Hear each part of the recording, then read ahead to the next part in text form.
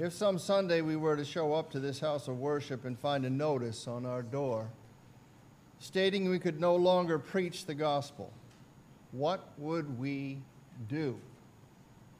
Such a prospect seems so unlikely, so outlandish to us in the land of the free, that it would probably honestly be quite difficult for any of us to accurately say, for sure, to speculate what we would do. But you know, for many of our brothers and sisters around the world, orders to cease preaching Jesus are not far-fetched. They are reality. And as our text from Acts this morning reveals, almost from the moment the gospel began to be preached, there have been those in authority who forbade it. So how should Christians respond if they are told not to speak of Jesus? When do we have to submit to the authorities over us, and when is it right to defy them? How should believers respond when the practice of our faith comes under threat? The answers to these questions are found in this morning's text, but let me give you the context before we get there. There is a lame beggar, a man crippled from birth, more than 40 years old. He has been healed by the apostles, Peter and John. And this man has been a fixture at a place called the Beautiful Gate on the way to the temple in Jerusalem. Daily he was carried there, and he sat there begging for alms.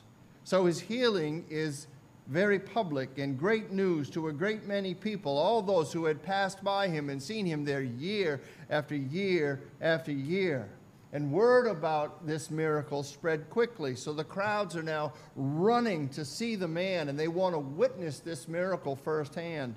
Their enthusiasm and their curiosity provide the platform for Peter to preach and to explain. But while Peter's preaching of the gospel made some people happy, and some even were saved, it greatly annoyed others.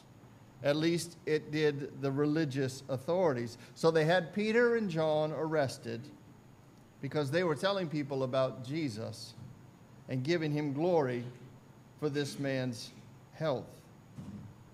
We'll pick up the story after Peter and John have spent a night in custody. But before we do that, let's talk to the author again. Almighty God, you have blessed us with a wonderful word.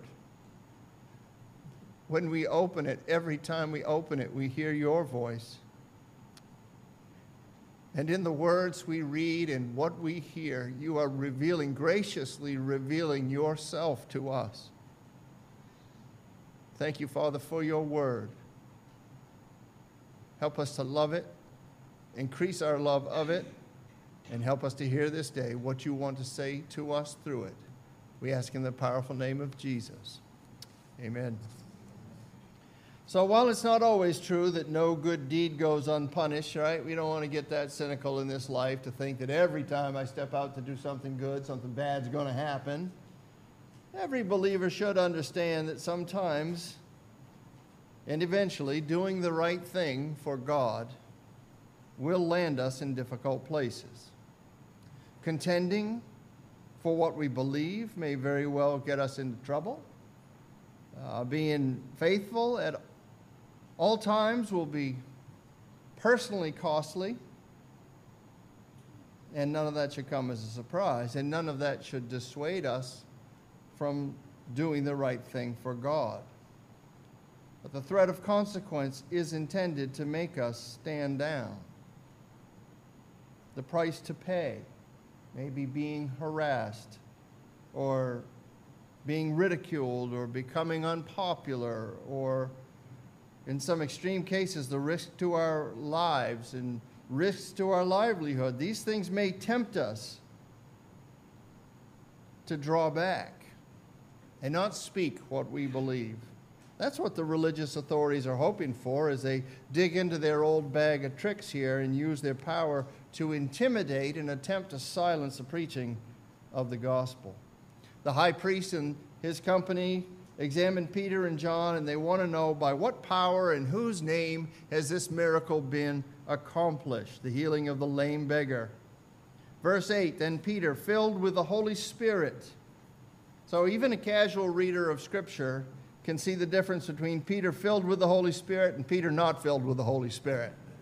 Right? You've read the story. You understand the difference between Peter filled with the Holy Spirit and Peter not filled with the Holy Spirit. Peter not filled with the Holy Spirit was fearful, wasn't he? And he was afraid to the point that he would even deny his best friend in order to try to save his life. But this Peter that we're seeing today in the book of Acts is different, not just because he's learned a little bit more, not just because he has a little bit more experience, but because he is changed and filled with the Holy Spirit. For years, I met with a fellow named George Lapierre before our worship services to pray for them. And oftentimes, George would conclude his prayer with a word for me, which was a version of a prayer he used to pray for himself in the days when he preached.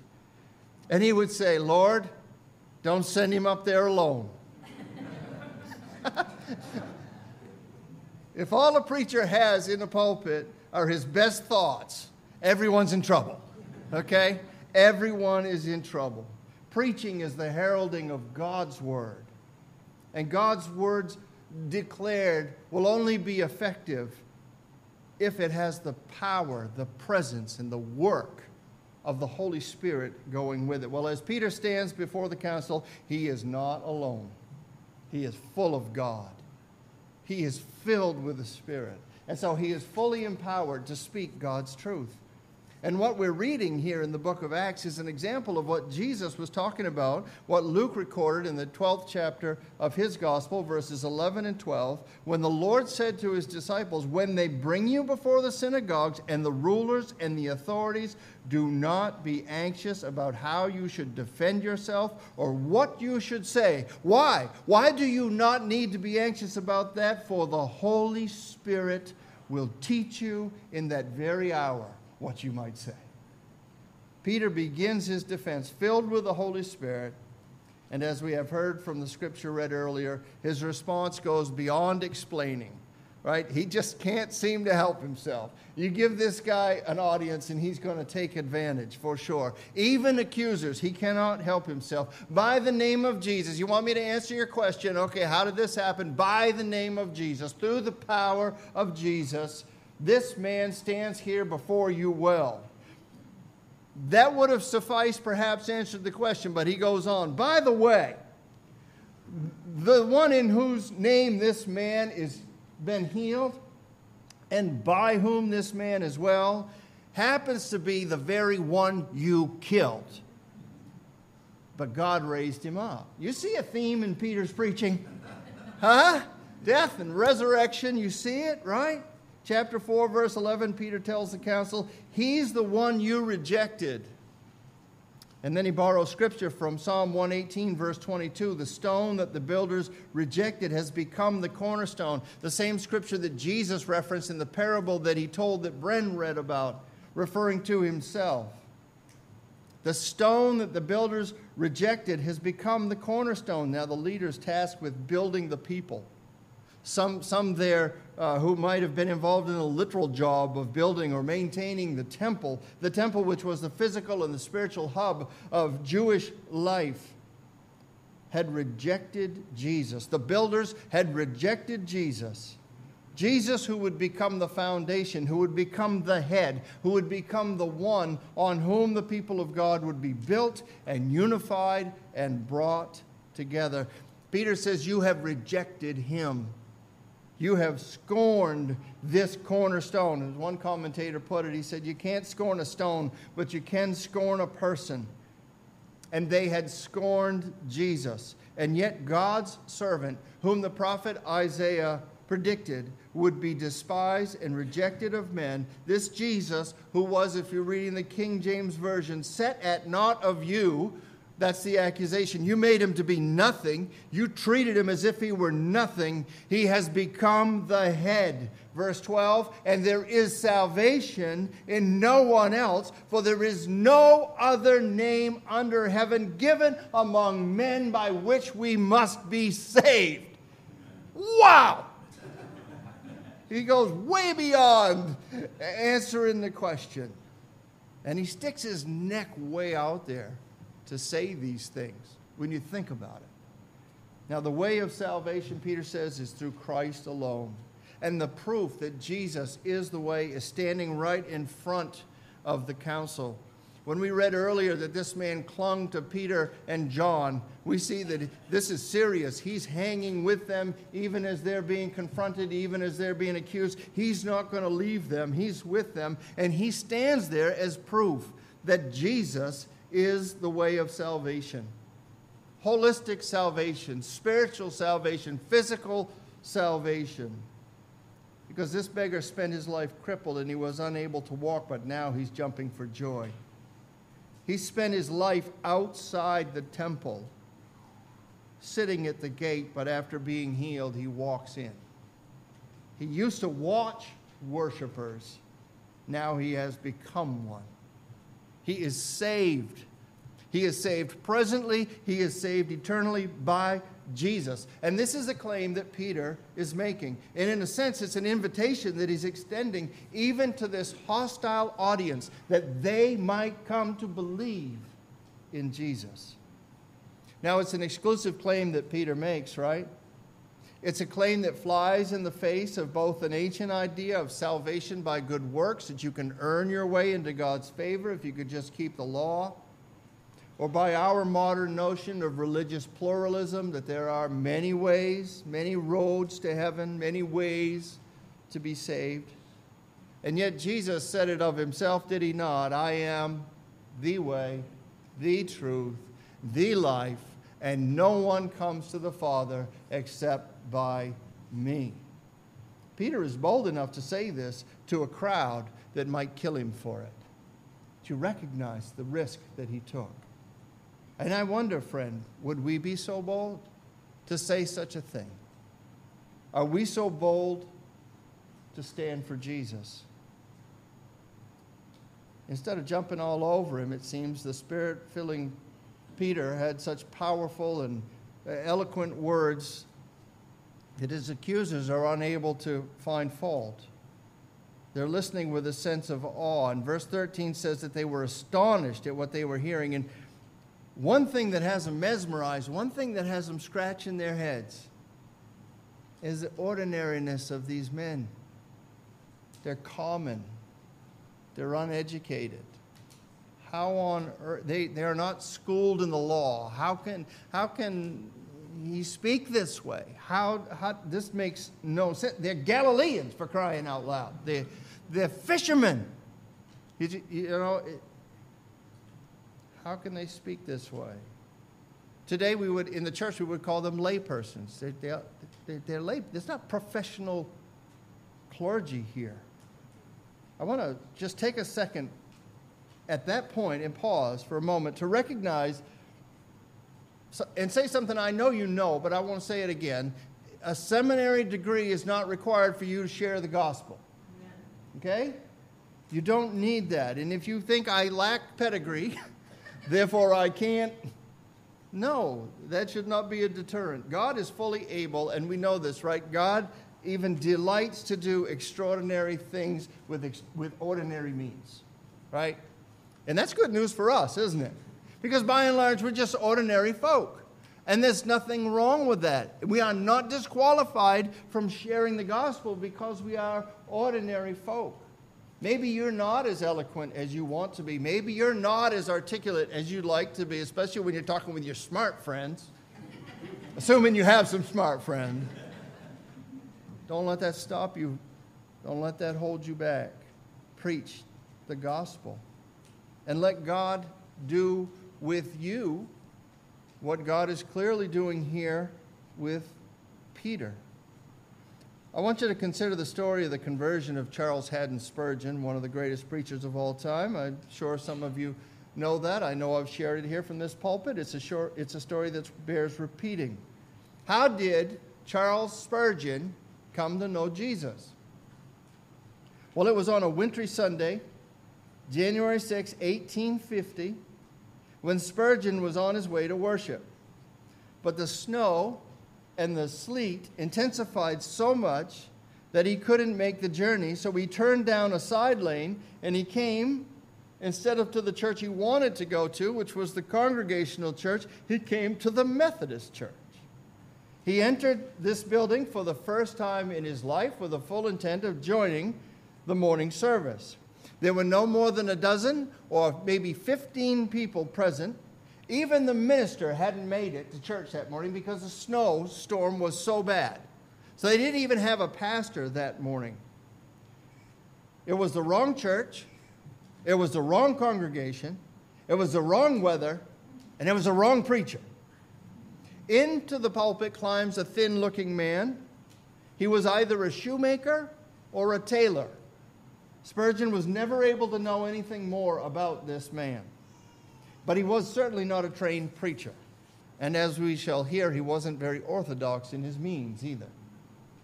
He announced his text, Isaiah 45:22, "Look unto me, and be ye saved, all the ends of the earth, for I am God, and there is none else." Spurgeon said he had not much to say, thank God, for that compelled him to keep on repeating his text. And there was nothing needed by me, at any rate, except his text. I remember how he said, "My dear friends, this is a very simple text. Indeed, it says, look. Now, looking don't take a deal of pain. It ain't lifting your foot or your finger. It's just look." Well, a man needn't go to college to learn to look. And you may be the biggest fool, and yet you can look. A child can look. One who's almost an idiot can look. However weak or however poor a man may be, he can look. And if he looks, the promise is that he shall live. He went on in his broad Essex accent, "Many on ye are looking to yourselves, but it's no use looking there. You'll never find any comfort in yourselves. Some say, look to God the Father. No, look to him by and by. It is Christ that speaks. I am in the garden in an agony, pouring out my soul unto death. I am on the tree, dying for sinners. Look unto me, I rise again. Look unto me, I ascend into heaven. Look unto me, I am sitting at the Father's right hand. O poor sinner, look unto me, look unto me. Some of ye say we must wait for the Spirit's work, and you have no business with that just now. Look to Christ. The text says, look unto me. After 10 minutes and running out of anything fresh to say,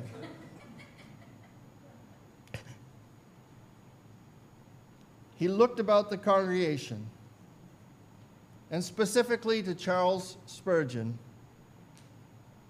and he said, "Young man, you look particularly miserable." "Well," said Spurgeon, "I did, but I had not been accustomed to have remarks made from the pulpit about my personal appearance before. However, it was a good blow," he said. "It struck right home." The preacher went on, "And you always will be miserable. Miserable in life and miserable in death if you don't obey my text. But if you obey now, this moment, you will be saved." And then he shouted at the top of his voice, as only a primitive Methodist could, "Young man, look to Jesus. Look, look, look. You have nothing to do but look and live." And I did look.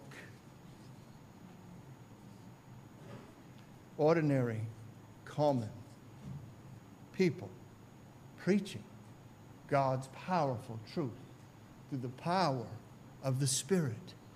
In our text from Acts, we see that ordinary, common Peter should not be able to speak with such clarity or with such force. We remember him as the one who spoke to Jesus, and you can see Jesus shaking his head. And you can see Jesus rebuking him for the things that he said when his mouth was in his control. But that's not what's happening here. What's happening here is supernatural. It's beyond Peter's nature. It is the work of the Holy Spirit.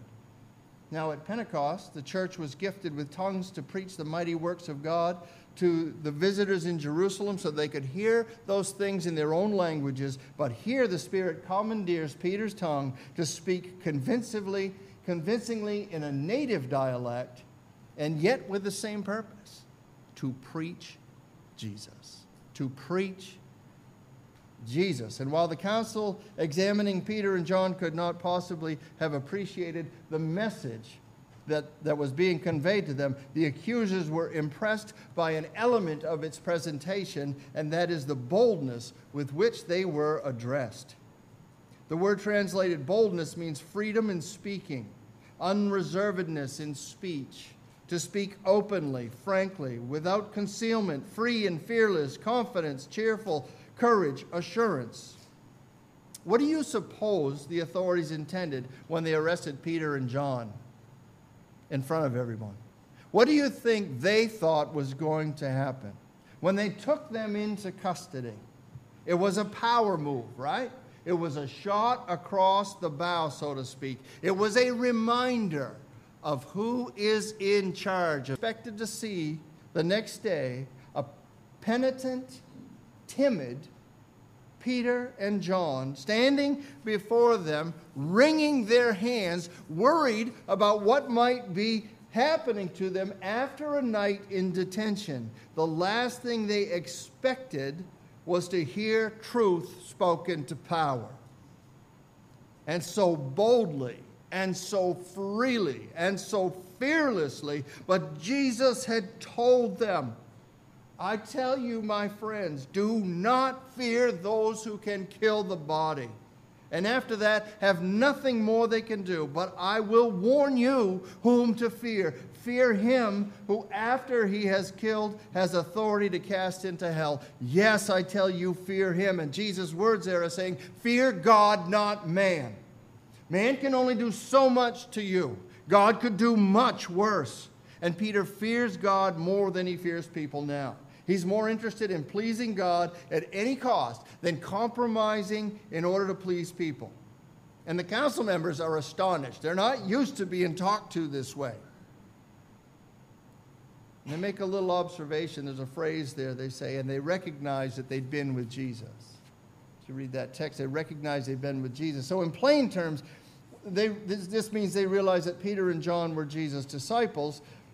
They make that connection. So this isn't a new thing that's popping up in Jerusalem, right? This is the continuation of what started with Jesus. But I wonder if there isn't more in their observation. As Jesus spoke with authority that astounded his hearers, remember those stories? He speaks with authority way more than the scribes. Authority like none we've ever heard. As Jesus did that, now even his followers, after his death, are doing the same thing. And that's not really surprising. Greg Beale has a good book out called We Become What We Worship. And in that book, he says, if people are committed to God, they'll become like him. If they're committed to something other than God, they'll become like that thing. So, friend, what are you committed to? And what are you becoming like? See, the deeper we go into our relationship with Jesus, the more like him we want to become. It is the will of God, Romans 8:29, that we be conformed to the image of his Son. And as we study this book of Acts, we see it here in this story, we're going to see it again and again, how the apostles take on the work and the experiences and the traits and even the trials of Jesus. So I'd like to believe that they recognized they'd been with Jesus as more than just observing that Peter and John were his disciples, but they recognized this because Peter and John had taken on the ways of their rabbi. The way that people would look at you and I prayerfully and see that we have taken on the ways of our Savior. This is something for us to aspire to. Amen? Amen. Unable to deny this miracle, the healed man is standing right in front of them. And unable to punish Peter and John because of their popularity with the crowd, the rulers moved to damage control. And control is the operative word here. So you see, authority in and of itself is not bad. Though current movements to overthrow all sorts of authority are reckless and dangerous and moving us quickly to a place of anarchy. Authority itself is not bad. In fact, authority is God ordained. But the problem with authority among men, even the best of men at times, is it quickly equates to power.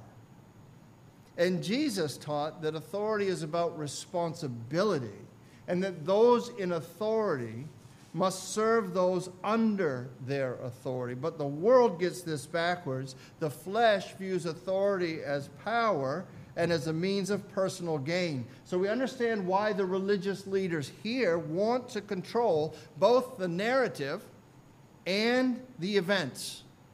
They want to stop the talking about it, and they want to stop any more events that might give glory or to Jesus or credibility to these apostles. Their importance in this society depends on it. Their influence in this society depends on it. They have a lot to lose if they can't tamp down this movement that will come to be known as Christianity. So these priests and scribes and elders, we should note this. They don't really care if good has been done. They don't mind that the beggar has been healed. They're not mad about that. They're not upset about that. They are fine if the apostles want to do good. They just don't want them to give any credit to Jesus. So do all the good you want, but don't give credit to Jesus. And you know what? Our contemporary culture can sport a similar attitude.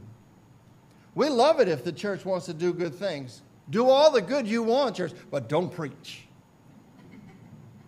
Don't be injecting Jesus into your good deeds. Don't proselytize. Live and let live. Let us alone. Do all the good things you want, but try to keep the gospel out of it. So the council decides to try to curb freedom of speech and warns Peter and John to stop speaking and teaching in the name of Jesus. Now, God has put all authority in place, and God's word teaches us to obey authority. Romans 13, if you need a primer, 1 Peter 2. But human authority is not absolute. It does have limits. Believers are not required to obey when what is commanded of us by men contradicts what is commanded us by God. Jesus told his disciples that they would be his witnesses. He told them to go and make disciples, teaching. If Peter and John are going to defy anyone in this moment, it's not going to be Jesus. But do notice that they model a peaceable, respectful resistance. They recognize that their choices, the choice that they are taking, may get them into further hot water, and yet they are truthful. Acts 4:19 and 20, I think, whether it is right in the sight of God to listen to you rather than to God, you must judge. For we cannot but speak of what we've seen and heard. We can't help it. We have got to talk about Jesus. All the council can do now is threaten them, and that's what they do, bless you. They threaten them, and they release them. Do you think it would be enough? Would those threats, would that intimidation be enough to drive the church underground? Because that's what they're hoping for. Peter and John are released. They rejoin their fellow believers. They tell them all that went on. If you're following along in the text, you see the response in verse 24. They prayed. And we have seen already how prayer is key in the early church. They are prayerful people. Acts 2 tells us they are devoted to prayer. When confronted with difficulty, they turn first to the Lord. And what we have here from this place to verse 31 is a pattern for how to pray when you're facing persecution. The prayer begins with praise, not panic. Notice that. The news of threats to the church, as one commentator put it, led not to consternation but concentration. Did you get that? Not consternation, concentration. and they're going to throw me off my game. It's going to make me focus even harder. And that's what's going on here in this church. The people turn to God in prayer, and in that prayer they begin by acknowledging that God is sovereign, that he is ruler over all. And don't we lose our minds when we forget that? Life is really bad when we lose sight of the sovereignty of God, that he has this whole thing in his hands. He's the creator of everything, of all things. And that gives them, and it gives us, when we remember that, the perspective that we need when we're under threat. It places us in a proper position under the Lord, instruments in the Redeemer's hands. We are creatures. We're not the creator. We are part of his creation, a creation that he stewards perfectly. That's a great way to begin a prayer, don't you think? He's holding on to you. Remember that. They pray that. They pray to remember the sovereignty of God. They pray and they seek to understand their circumstances in light of Scripture. Another pattern we see in the early church. This word means something to them. They know this word. They refer to this word. They look into this word for answers to their struggles. The word of God informs their sense of what they're going through. And in their prayer, they cite Psalm 2, which Justin read. They see that it has a contemporary application. The nations rage. The Jews are raging. The Gentiles are raging. The authorities of the world unite against the Anointed One. We've got Herod. We've got Pontius Pilate. Here we have the captain of the temple and the Sadducees. They're uniting against the Anointed One as they did against David at a time, as they did against Jesus. Now they're uniting against the church.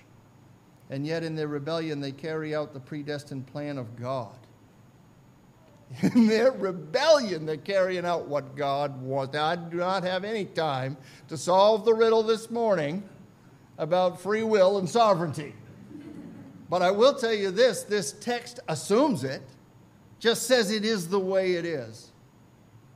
Look at what they pray for, verse 29.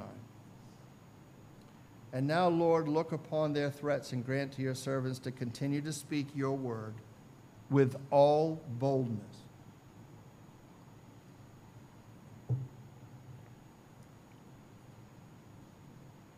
Now, I'm sure you know this, but in case you haven't thought much about it lately, we don't usually pray for what we have, right?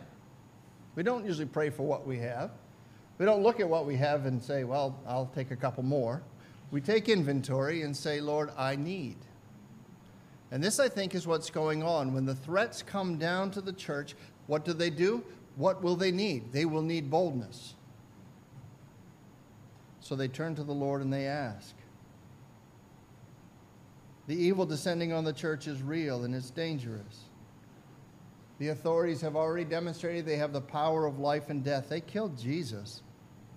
They can kill whoever they want. They can cast out whoever they want right out of the circle of social religious favor. They can ruin lives.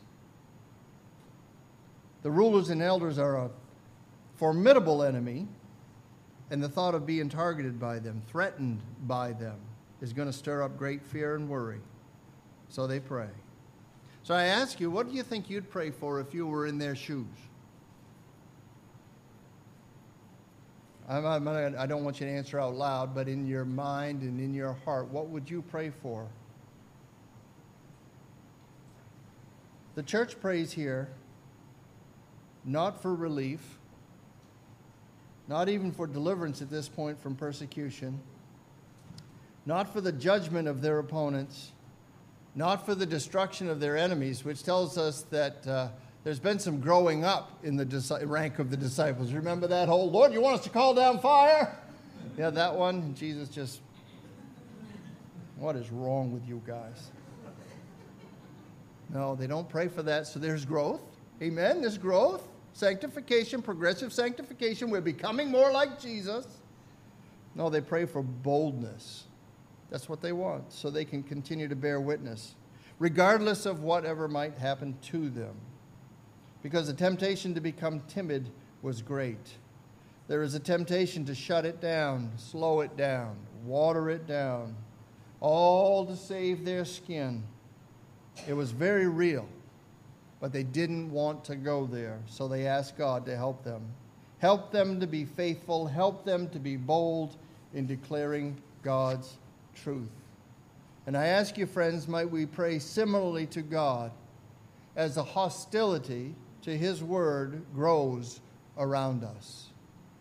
Might we pray for boldness and courage to speak the truth of God to a world, to a people, to a family member, to a co-worker who desperately needs it. Might we pray this prayer for our graduates as we send them off to college or as they take jobs in a secular workforce. Might we pray for boldness for our children as they face increasing opposition and outright ridicule in their schools, in their social circles, should they dare stand for biblical truth. Grant to your servants to continue to speak your word with all boldness. That's a prayer. That's a great prayer. That's the kind of prayer the Lord wants to answer. Do you ever wonder if your prayers are heard? The answers are rarely immediate, at least in my experience. Although I will tell you this, to give God glory, there was an occasion just this week where a colleague asked me to pray about something, and the next day it was answered. That's different, but cool, because God cares, right? But often we have to wait for our prayers to be answered, and we wonder, is it a yes? Is it a no? Is it a wait a while? Is it a not yet? And these believers, these dear ones, gather and they pray, and yet God is especially gracious to them at this time. He knows what you need. He'll answer according to that. And when they had prayed, the place in which they were gathered together was shaken. Oh, shaken. Literally shaken. That's a prayer meeting right there. That's awesome. And they were filled with the Holy Spirit. And here's the thing. And they continued to speak the word of God with boldness. So God gives his answer here in a Pentecost way. The place of prayer is literally shaken. The Spirit who filled Peter to empower him to bear witness filled all of them, and their prayer was answered. In the face of impending persecution, the people are empowered by God to speak his word with boldness. Well, that wraps up that incident in the book of Acts, which shows us at least this: the detainment of God's people does not lead to the derailment of God's plans. Not that I'm looking for a tweet, because that's a tweety thing. But that captures it, right? You look and you think, oh my goodness, we're going to jail. The whole thing is ruined. The detainment of God's people does not lead to the derailment of God's plan. We know that from the Apostle Paul. Right? When people are like, I'm so sorry you're in jail. And he's like, no, this is great. I get to talk to all kinds of pagans, heathens. There is also in this text, in this passage, a reminder and a cause for hope. I think summed up in the words of John Calvin. Whatever may be the contrivances of men, God has at the same time declared that in setting up the kingdom of Christ, his power will be victorious. So one might say, the spread of the gospel, the kingdom of God, is unstoppable. Pray with me. Lord Jesus, like our brothers and sisters in the early church, we ask for boldness today. Boldness that we might speak your word with confidence and with ease, to speak it without fear of consequence.